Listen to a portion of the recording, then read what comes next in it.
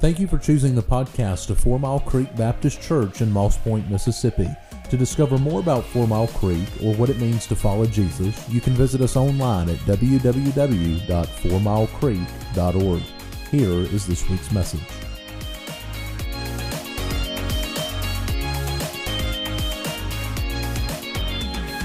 And it is indeed His breath in our lungs. It is His breath that enables us and empowers us to do everything that we need and want to do, but also it is the same breath that empowers us to speak of the gospel. You've probably heard it said before that you should preach the gospel at all times and use words if necessary. Though attribute it to a fellow named St. Francis of Assisi, he actually never said it, and the quote in and of itself is just simply wrong. We're told in Romans 10 that you have to hear the gospel in order to respond to the gospel. In fact, Paul says, for everyone who calls on the name of the Lord will be saved. How then can they call on Him they have not believed in? And how can they believe without hearing about Him? And how can they hear without a preacher? And how can they preach unless they are sent? As it is written, how beautiful are the feet of those who bring good news. When we seek to bring people to Jesus, we have to tell them who He is. You just can't hope that you're living in such a way or acting in such a way that they look at you and they say, man, that person knows Jesus, and so I just need to give my life to Him. You must speak about Jesus. Now, by all means, your walk needs to match your talk. Certain elements have to be present in a gospel presentation. What good is it to speak about Jesus if you never mention why people need saving? Right? If they don't know they need saving, they're not going to recognize their need for a Savior. If they don't recognize that salvation is by grace through faith, and they think they have to work for it, well, you've sold them a false bill of goods. You don't want to do that either. And so today's verses, and we're covering the entirety of chapter 3. Don't have a heart attack on me. It's only 26 verses and a few verses in chapter 4. What we see here is, number one, we've got to speak the message. Number two, what needs to be included in the proclamation of the gospel. And so we're going to be talking through that. And, at the end of the day, what's the worst that can happen when you share the gospel with people? Are they going to ridicule you or reject you or kill you? What's the worst that's going to happen? If they reject you, it wasn't you they rejected, it was the God of the message.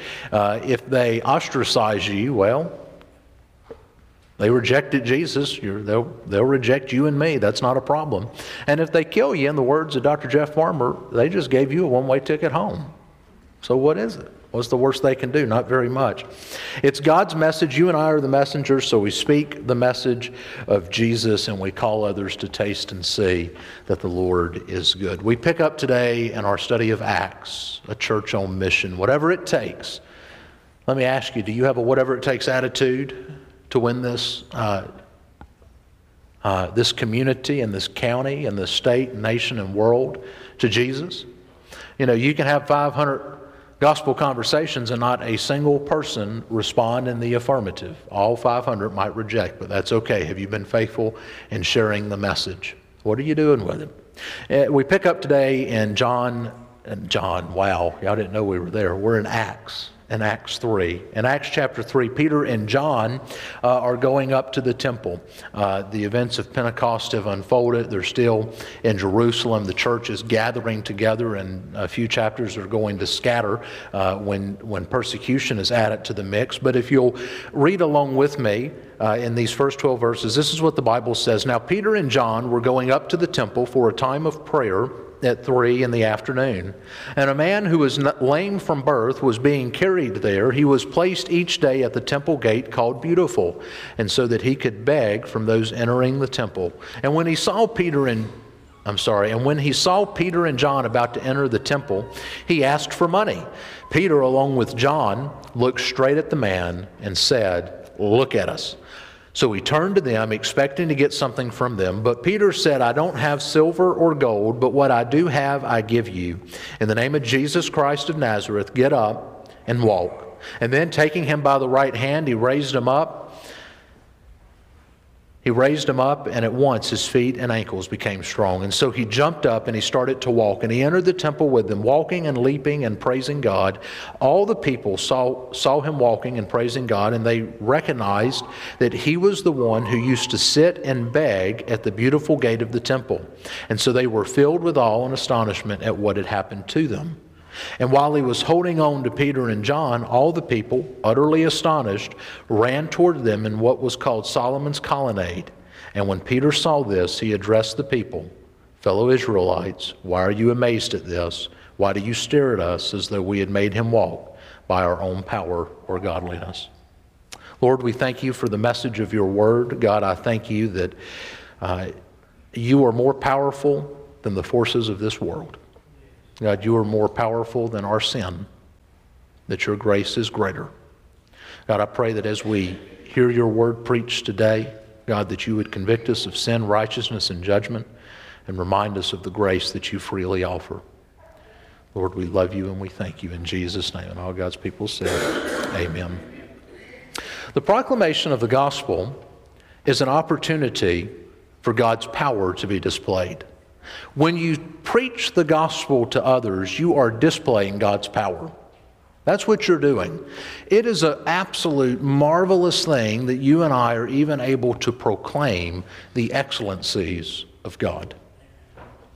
It is an absolute marvelous thing that you and I, if we be in Christ, have the opportunity to come and be partakers of what He offers us. It is an opportunity for God's power to be displayed. This man was lame since birth. He was lame. Well, we don't know why he was lame other than the fact that when he was born, he was lame. He had a physical impediment. And he is dependent upon the generosity of strangers. He's dependent upon the generosity of friends, if he has any family. We don't know that he did or didn't. We just know that he was brought by friends every day to come and beg. That's what we know. And that's not really a life worth living, a life of begging. You know, we have a massive homeless issue here in Moss Point and Pascagoula. And I don't know if you've ever sat down with those who live a life of homelessness and of begging. I have on a few occasions. And I remember sitting with one man on the streets of Cardiff, Wales, speaking to him just about his story. What happened? How did he end up on the streets? How did he end up sitting on the sidewalk with a can out, not even looking up to people asking for money? And as he told the story, he got into it by a mess of his own making. He was relegated to that life of begging. And he said something to me that stuck with me. He said, "It's amazing that people walk by, they won't look at me, and it's like I'm not even human." He says, and I think that's the hardest part of all this. He says, "I know I've messed up. I know I'm on the streets. I know that I'm here by my own doing, but my goodness, it's just nice to know that people still know I'm human." And I sat and I talked with him for about 30 or 40 minutes. That is no life to live, yet this is what this man is left to. He's left to a life of begging from passerbyers. He is left in a situation that is less than ideal.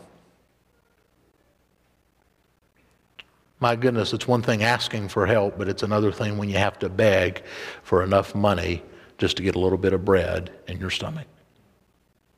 And Peter and John recognized this, and they recognized it was an opportunity for the proclamation of the gospel. And so they're walking in, they see this man, and so he's asking for money. And Peter and John say, "Well, we ain't got nothing, but we got something better." And we don't know if they were filling around and they're, I don't know what they would have carried, and I doubt they had pockets, but, well, if they can make dresses with pockets today, maybe they did then too. I don't know. But they're walking around, "Hey, we don't have silver or gold to give you, but what we do have, we're going to give to you, and we're going to give generously." And so what do? He says, "Hey, in the name of Jesus Christ of Nazareth," this is verse 6, "get up and walk." Get up and walk. They met a physical need in order to lead to a gospel conversation. That's what they did. They met a physical need in order to get to that gospel conversation. And no longer did this man have to beg. He was able to get up and walk. And by the way, there was an element of faith on his part in the fact that he even took the hand of Peter and John. There was an element of faith. He's been lame since birth. He's not walked. We've got some young children in here. You know what? Children just don't know how to walk. They have to be taught. And he gets up, and the text says that his feet and his ankles became strong, and he began to walk. I think part of the reason he's still holding on to John and Peter next is because he hasn't figured out the whole walking thing yet. I mean, he was able to figure out the leaping and jumping and everything else, but it's like, I don't know how to take this thing slow. But they took that opportunity. They met a physical need. It displayed God's power. And when others saw that, they said, well, my goodness, what in the world's happened here? It's often been quipped that if you want to see revival in a town, find the meanest person you can, pray for that person's salvation, and when he or she gets saved, the rest of the town will have revival. It's an opportunity for God's power to be displayed. The man gets up, he's walking because he's been healed in the name of Jesus, and now he's walking in saving faith both spiritually and physically. He's walking. He's not done this before, and through meeting the need, there is an opportunity to share the message of the gospel. Listen, when you and I take an opportunity to speak the message of the gospel, there is an opportunity there to display God's power, His goodness, His grace. There is an opportunity to be a conduit by which He demonstrates His love, mercy, and grace to a lost and dying world. It may be you buy a meal for somebody. Now, let me tell you, there's two extremes to this. The first extreme is we're going to meet all the physical needs and we're never going to talk about Jesus. The other extreme is this. We don't care about physical needs. We're only ever going to talk about Jesus. Chris Schaefer was my he was my spiritual disciplines professor in seminary, and he said to us in the very early course of that semester, when we were talking about evangelism, he says, do not go and tell somebody about the bread of life when they've not eaten anything in 7 days. Get them something to eat, and then as you sit there with them, tell them about Jesus. Evangelism is not all that scary. It isn't. I think we put too much pressure on it. It's God who empowers the conversation. We've seen that already in the book of Acts. On the day of Pentecost, those who were there, and the Spirit of God came upon them. They were speaking in tongues, the text says, as the Spirit enabled them. You share Jesus as God enables you. And listen, there are so many evangelism techniques. I know, listen, I believe in evangelism because somebody took the time to tell me about Jesus. Right. Paul took the time to tell people about Jesus. The apostles took time. I believe in it. I believe in it. Here's the reality. There are so many evangelism techniques. I have a pocket-size evangelism Bible at my home. I like to carry that thing with me, especially when I'm traveling and I've got to fly somewhere or whatnot. I like to take it because you never know. You might be sitting on a plane with somebody. You might have an opportunity to share Jesus. And if I'm going to tell them the Bible says something, I want a New Testament so I can tell them. And if you flip to the back of there, they've got all these answers to objections. They've got all these different evangelism techniques. And listen, all those things are good. They're helpful. But at the end of the day, let me ask you this. Do you know what the gospel is? If you know what the gospel is, then you're equipped to share the gospel. If you've been transformed by the completed work of the Lord Jesus Christ on the cross, you're equipped to share the gospel. By all means, use the techniques if you need to, but don't complicate it. KISS. Keep it simple. Just keep it simple. And then when you're sharing, you don't have to go into a whole theological defense of everything. Just present the gospel. If you can talk somebody into believing, somebody can talk them out of it. When you proclaim the message, it's an opportunity for God's power to be displayed. It's an opportunity for God's power to be displayed. When you meet a need, you're displaying God's power. When you speak the gospel, you're displaying God's power. It is the power of the gospel that changes people. It's not education. It's not money. It's not social programs. It's not anything. It's not politics. It's not anything of the like. It is only the gospel that changes the hearts and minds of men and women in order to totally transform who they are. Amen. Don't ever neglect that. I was thinking the other day, I was pulling into our house in Brookhaven, and I was thinking about political elections.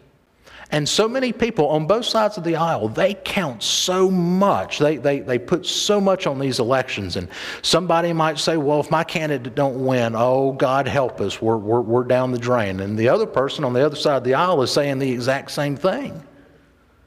But you know what? Regardless of who's in Congress, regardless of who's in the Senate, regardless of who's in the governor's mansion or the White House, Holy God still sits on his throne. His power is still being displayed. God is still working today. Don't ever miss that. God's working. The gospel proclamation displays God's power.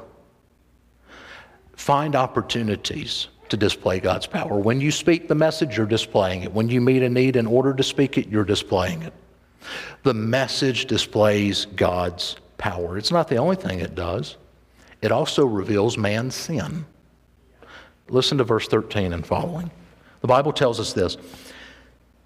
The God of Abraham, Isaac, and Jacob, the God of your ancestors. Remember, he's speaking to the Israelites who were around, to the Jews who were around. He says, the God of Abraham, Isaac, and Jacob, the God of our ancestors, has glorified his servant Jesus. Listen to this, whom you crucified. The one that you crucified, God has glorified him. Whom you has glorified his servant Jesus, whom you handed over and you denied before Pilate, though he had decided to release him. You denied the holy and righteous one and asked to have a murderer released to you. You killed the source of life, whom God raised from the dead. We are witnesses of this. When you speak of the gospel, you must have a conversation about sin. Do you know what sinners have a problem with? It's not the fact that they're sinners. They mind that you know they're a sinner. That's what they mind. They mind that somebody else knows they are living in a life of dysfunction. That's what they mind. But when you speak of the gospel, you must speak about sin. And sin is not abstract. Sin is never abstract. It is personal. There is no way around the conversation of sin. You have to talk about it. You and I, listen to me, you and I are real perpetrators of sin. We are real victims of sin. And by the way, that victim of sin is a real convoluted thing because we went and chose to sin. And now we're under its curse, but then others also sin against us. And so it's a convoluted thing, but we're real perpetrators of sin. We're real victims of sin. Here's the last thing. We're also real propagators of sin. Read Romans 1. We sit around apart from the Lord Jesus and we dream of ways to sin. And then we go out and we sin. That's why the psalmist says, keep your servant from both intentional and unintentional sin. It is possible to sin and not know it. It is possible to be caught up in the moment and you sin not thinking about it, and then you have to go and repent of it. We are perpetrators of sin. We are victims of sin. We are propagators of sin. Peter and John did not waste time in talking to them about their sin. So often, well, you know, if we talk to them about their sin, they're just not going to want to hear from us. If you never talk about the bad news, the good news makes no sense. Oh, Jesus is my Savior. Why do I need a Savior? I'm the best thing since sliced bread. If you never talk about the problem, the solution makes no sense. And then in their sermon, they say to these people, listen, you handed him over, you denied him, and you killed him. I imagine they're sitting there thinking, well, Peter and John, I didn't drive the stakes. I was not Pilate who decided. I'm not the one who forced him to carry his cross. What do you mean I denied him? What do you mean I handed him over? What do you mean that I killed him? Peter and John, I just showed up and everybody was chanting, give us Barabbas. What do you mean I did it? The reality is, not only did they do it, you and I did it. I was sitting in the Nissan dealership this week getting my car serviced, and I was working on this sermon, and I began to think about that reality. I did that. Craig Todd personally handed Jesus over, denied Jesus, and killed him. I did that. You did that. Brother Craig, I'm not a believer. You did that, friend. You did that. Because of our sin, and sin is anything we think, say, or do that displeases God and breaks His rules. Because of our sin, and remember, sin is personal. You are personally responsible for your sin. Sin will either be pardoned in Christ or punished in hell, but it will never be overlooked. Jesus is the only pardon there is for sin. And by the way, if you didn't know this about a pardon, let me tell you this. Just because a governor or a president issues a pardon doesn't mean that the person whose name is on it has to take it. Because if you accept a pardon, it is an admission of guilt. It will be pardoned in Christ or punished in hell. There is no talking your way out of sin. Period. Because of that sin, it is you and it is me who drove the stakes. It is you and me who beat Jesus. It is you and me who spat on Him. We took that crown of thorns and we picked it up and we put it on His head and we pushed it into His scalp and we twisted it. It is us who stripped Him naked and looked upon that blood-stained, beaten body of our King. It was us who lifted the cross. It was us who put that sponge on a spear and dipped it in wine and lifted it up to Him. It is us who pierced His side. It is us who on one day said, Hosanna, Hosanna, blessed is he who comes in the name of the Lord, to then turn and say, crucify Him and give us Barabbas. And you know what the funny thing is? It's not funny, but it is ironic, as I was thinking about this, and I'm sure somebody else has noted this, but it was new to me this week. Barabbas was accused of attempting to lead an insurrection against Rome. And yet, we ourselves in our sin are a bunch of insurrectionists ourselves. We dethroned God from His rightful place when we chose to sin. One revolutionary for another.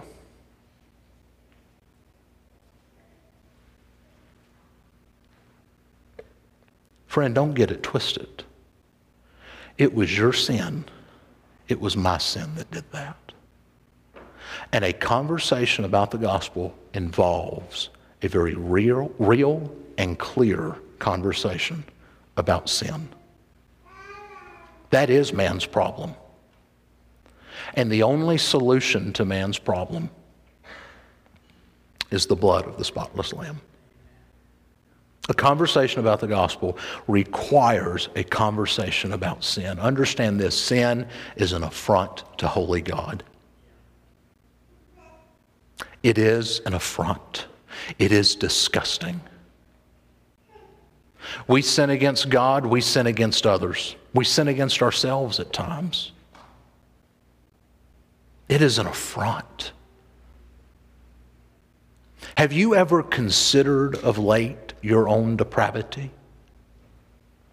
The depths of wickedness in your heart?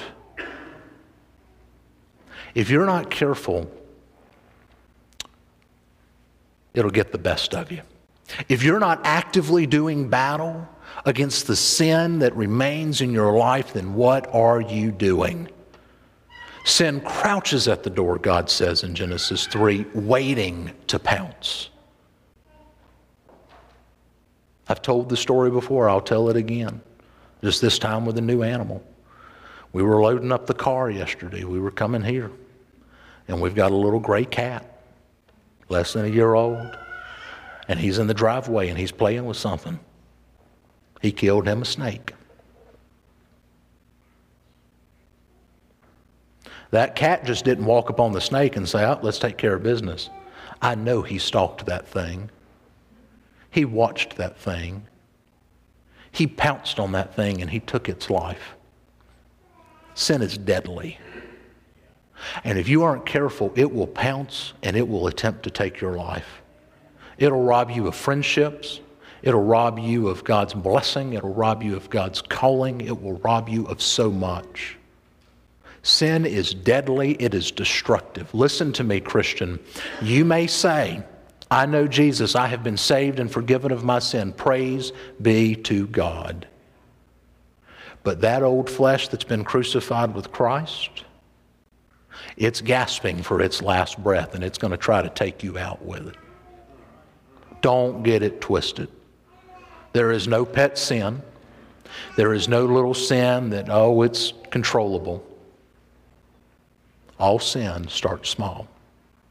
And Satan will say, oh, it's no big deal. If you'll sin in this one area, you'll sin in another. A conversation about the gospel requires a clear and concise conversation about man's sin problem. But here's the other thing. It also makes known the grace of God. It makes known God's grace. Listen to verse 16 and following.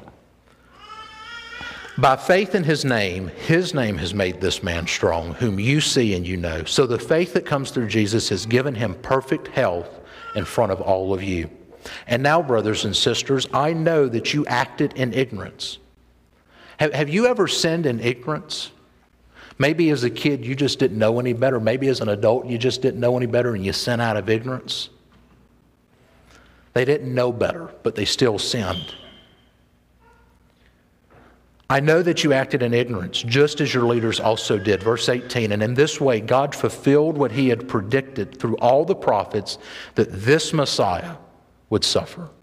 Therefore, repent and turn back so that your sins may be wiped out, that seasons of refreshing may come from the presence of the Lord, and that he may send Jesus, whom has been appointed for you as the Messiah. There is no other way to heaven other than Jesus. There is no other name given unto men by which we must be saved than that of Jesus. It's not through good works. It's not through these other religions that say we've got the way. It's only through Jesus. Therefore, repent and turn back so that your sins may be wiped out. Verse 19.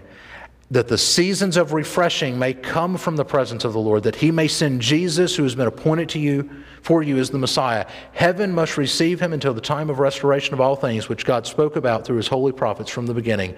Moses said, the Lord your God will raise up for you a prophet like me from among your brothers and sisters. You must listen to everything he tells you, and everyone who does not listen to that prophet will be completely cut off from the people. In addition, all the prophets who have spoken, from Samuel and those after him, have foretold of these days.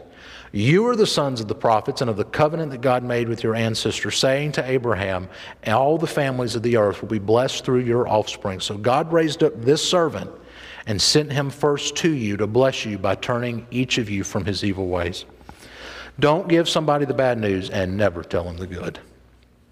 Now, they may get so mad at you that they don't want to hear the good news. They might be so upset that you know they're a sinner. If they don't want to hear it, there's nothing you can do. But don't get so caught up on the bad news, you forget to tell them about the good news. Don't forget that. What is the good news? The good news is this. You killed the source of life with your sin. But God offers forgiveness through faith in Christ. You killed him. You sinned, but God's willing to forgive. God's willing to restore you and make you whole, to bring you back into right relationship with God. That's what he's willing to do. He's willing to do that. You've heard the report. Respond rightly. Demonstrate faith. Receive the report of your sin. Receive the report of God's grace and his mercy and his forgiveness. And then respond rightly. Don't just leave it. You've sinned. You need salvation. God offers it, so embrace it. You embrace God's grace by turning from sin and you turn to Jesus, so that the seasons of refreshing from the Lord, from the presence of the Lord may come. When you embrace God's grace, you've been blessed. That's what he says, verse 26. God raised up his servant and sent him first to you to bless you by turning each of you from your evil ways. Peter says in 1 Peter 1, 18 to 19, that we have been redeemed from our empty way of life. We now live with purpose. We live with a purpose that is eternal. We live with a purpose that is sufficient. We live with a purpose that infiltrates every area of our life and gives us meaning. That meaning that we were created with when Adam and Eve were created to worship God, to know Him fully, and to be known and loved by Him. Through a faith relationship with Christ, we can have that again. It's not something distant. It's not something that's hard to be obtained. It's by grace through faith. It's receiving a gift.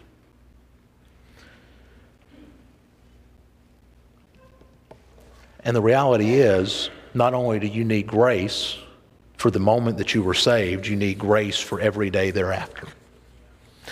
It has often been said that the same grace that saved you is the same grace that sustains you. Have you sinned this week? Sinned this week? The same grace that was offered to you the day that you first believed is the same grace that's offered to you today. It is the grace, as Isaiah says, and I believe Isaiah 44, to wipe out your transgressions, to make them as mist. And God says to us, turn to me, for I have redeemed you. It's the same grace.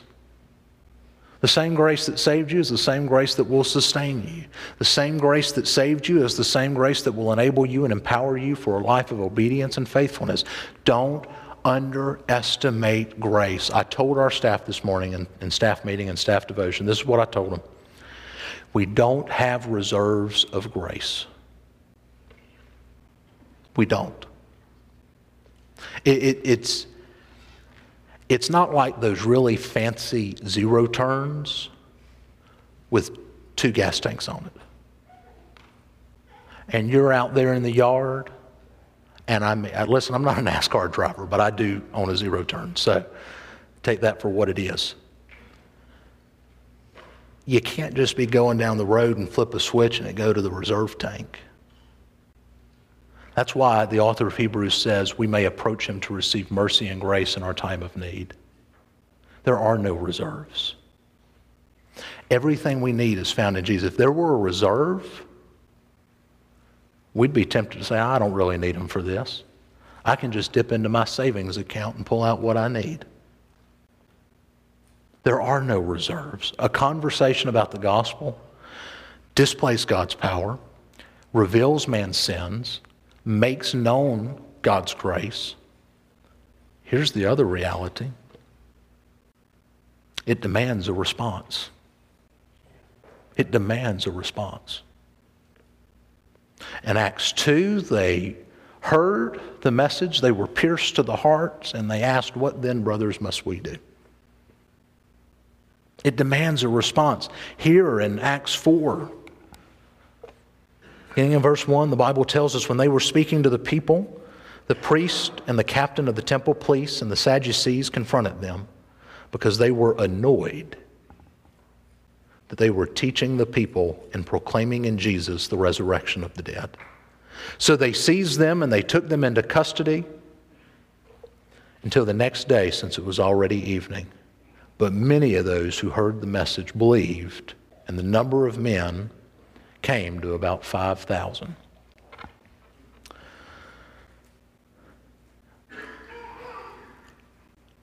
When you preach the gospel, the very nature of the proclamation demands a response. You have to answer the question. I was about to say ask, but answer. You have to answer the question that has been asked of you. What are you going to do with Jesus? Jesus asked His disciples, who do people say that I am? And they gave all these answers. And then He turned the question on its head and He said to them, who do you say that I am? And Peter, the same man who would later deny Jesus 3 times, says you are the Messiah, the promised one. And yet he would go on to deny. And that's a whole nother sermon in and of itself that we may get to. But the presentation of the gospel demands a response. Everyone has to decide what you're going to do with Jesus. Either he's Savior or he's not. He's Lord or he's not. He's true or he's not. He is life or he is not. He is the way or he is not. Brother Craig, I'm not going to make a decision. Then you've decided. To not make a decision is to decide no. This is only a binary choice. It is a yes, he is Lord, or no, he is not. There is no in between. There is no middle way. In New Orleans at the 6-10 split, and you may have no idea what I'm talking about, but I grew up, and the 6-10 split and I, we are familiar with one another. But the interstate splits. 3 or 4 lanes go this way and takes you into the heart of New Orleans. 2 lanes go left, and if you stick on that, you're going to get to Slittle, or Slidell as it's more commonly pronounced. But us Southeast Louisiana people say Slittle. But if you don't know what's coming up, at that split, so many wrecks happen at the split. People don't know whether to go right or left, and so they end up getting in a wreck because they just say, well, I'll keep going straight. If Dr. Phil were there, he'd ask, well, how'd that work out for you? There's no middle way. There is yes, there is no. Believer, you don't just need the gospel for the day of salvation, you need it every day. You need it day by day, moment by moment. To confess sin, to receive his forgiveness, to embrace his forgiveness, to walk in the power of God the Holy Spirit. Keep in step with the Spirit, Paul says in Galatians, and you will surely not gratify the desires of the flesh. You need the power of the gospel to do that. It's not fire insurance. Don't get it twisted. I've been listening. I've been working on my house. I've been listening to a bunch of music. And this past week I said, I want to listen to country music. I'm not talking prime country. I'm talking the newer country, which isn't, but whatever. And, I was listening to that, and it's one singer just trying to make it to church so I can get into heaven. I mean, it's a simple rebuttal, but, we had Chick-fil-A last night before we came here. Does that make us a chicken sandwich? Going to church doesn't make you a believer. Only a saving faith relationship with Jesus does. Out of that relationship, you get plugged into the life of a local church. So believer, let me ask you, are you trusting in the power of God's grace? Day by day, moment by moment. And if you're in here and you don't know Jesus, can I just tell you that if you haven't made a shipwreck of your life yet, the only reason you haven't is because of God's unseen restraining hand on your life. God has been holding back the mess you could get into if he were to take your hand off of your life. And we know from the book of Romans that if you persist in sin and disobedience, God will get fed up with that and he will take his hand off of your life and he will turn you over to depravity and to sin. By the way, Christian, even if you know Jesus and you continue in unrepentant sin, God will turn you over to the devil in order that you might be brought back to your senses. That's what Paul says to Timothy. He says, hey, these people have gone their own way. I've given them over to Satan so that they might come back. It demands a response. I've been reminded of this reality this week that, hey, Jesus, I need this every day, every moment. And can I tell you, you need it every day, every moment, Christian. And if you don't know Jesus, well, you need to come in the first place and receive for yourself life, mercy, and forgiveness. You may think you have life. Peter says that your current way of life is empty. There's no purpose, there's no point. The only thing that you know how to do is sin. But God in his love, grace, and mercy is willing to work in your heart and mind to reveal to you your need for him and to bring you to a point of decision. And if you're in here today and you say, you know what, I don't know Jesus, but this is making a lot of sense. The Bible says that if you will confess him as Lord, if you will turn to him and away from sin, he will save you. As we've read earlier at the start of this sermon, that everyone who calls on the name of the Lord will be saved. When Peter was called by Jesus to step out of the boat and walk onto water, and he took his eyes off of Jesus and he began to sink, I love about that story that the text says he cried out, Lord, save me. And the text says that immediately Jesus reached out his hand. When you call upon the name of the Lord, he saves you immediately. There is no delay. And believer, if you do know Jesus, are you relying on his grace and mercy? What is your response today? Either you will choose to believe him a new and a fresh believer, or you will choose to reject him. Unbeliever, either you'll choose to believe him for the very first time, or you'll continue to follow the way of this world and Satan. As our praise team comes, will you stand and pray with me? Lord, we thank you that the gospel proclamation demands a response from each of us, God, and that you give us the grace we need to come to you and to trust you, both in that initial moment of salvation and in every moment thereafter. God, that you don't just leave us as we were. God, you change us. You make us whole. You make us yours. God, that you've demonstrated your power. You say in your word, God, that Christ Jesus has come into the world to save sinners, of whom I am the foremost, so that in me your extraordinary patience might be demonstrated as an example to those who are to believe in you for eternal life. God, I pray for those who are listening to this sermon who do not know you. God, I pray that your word will convict them so that they turn to you in faith and they say, Lord, save me. And God, that you would give them the assurance of their salvation. And Lord, for those of us in here, God, who we know you, we've trusted you, God, but as all do, we still struggle with sin.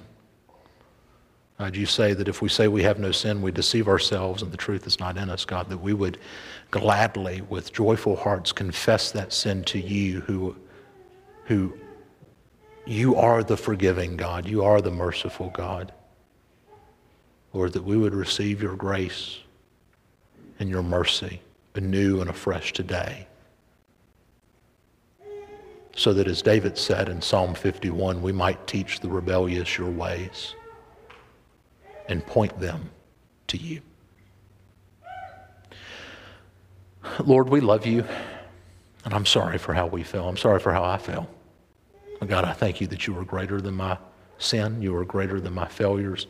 Lord, that the same grace that saved me sustains me day in and day out. Lord, be with us during this time of invitation. We love you and we thank you. And all God's people said, amen. Amen.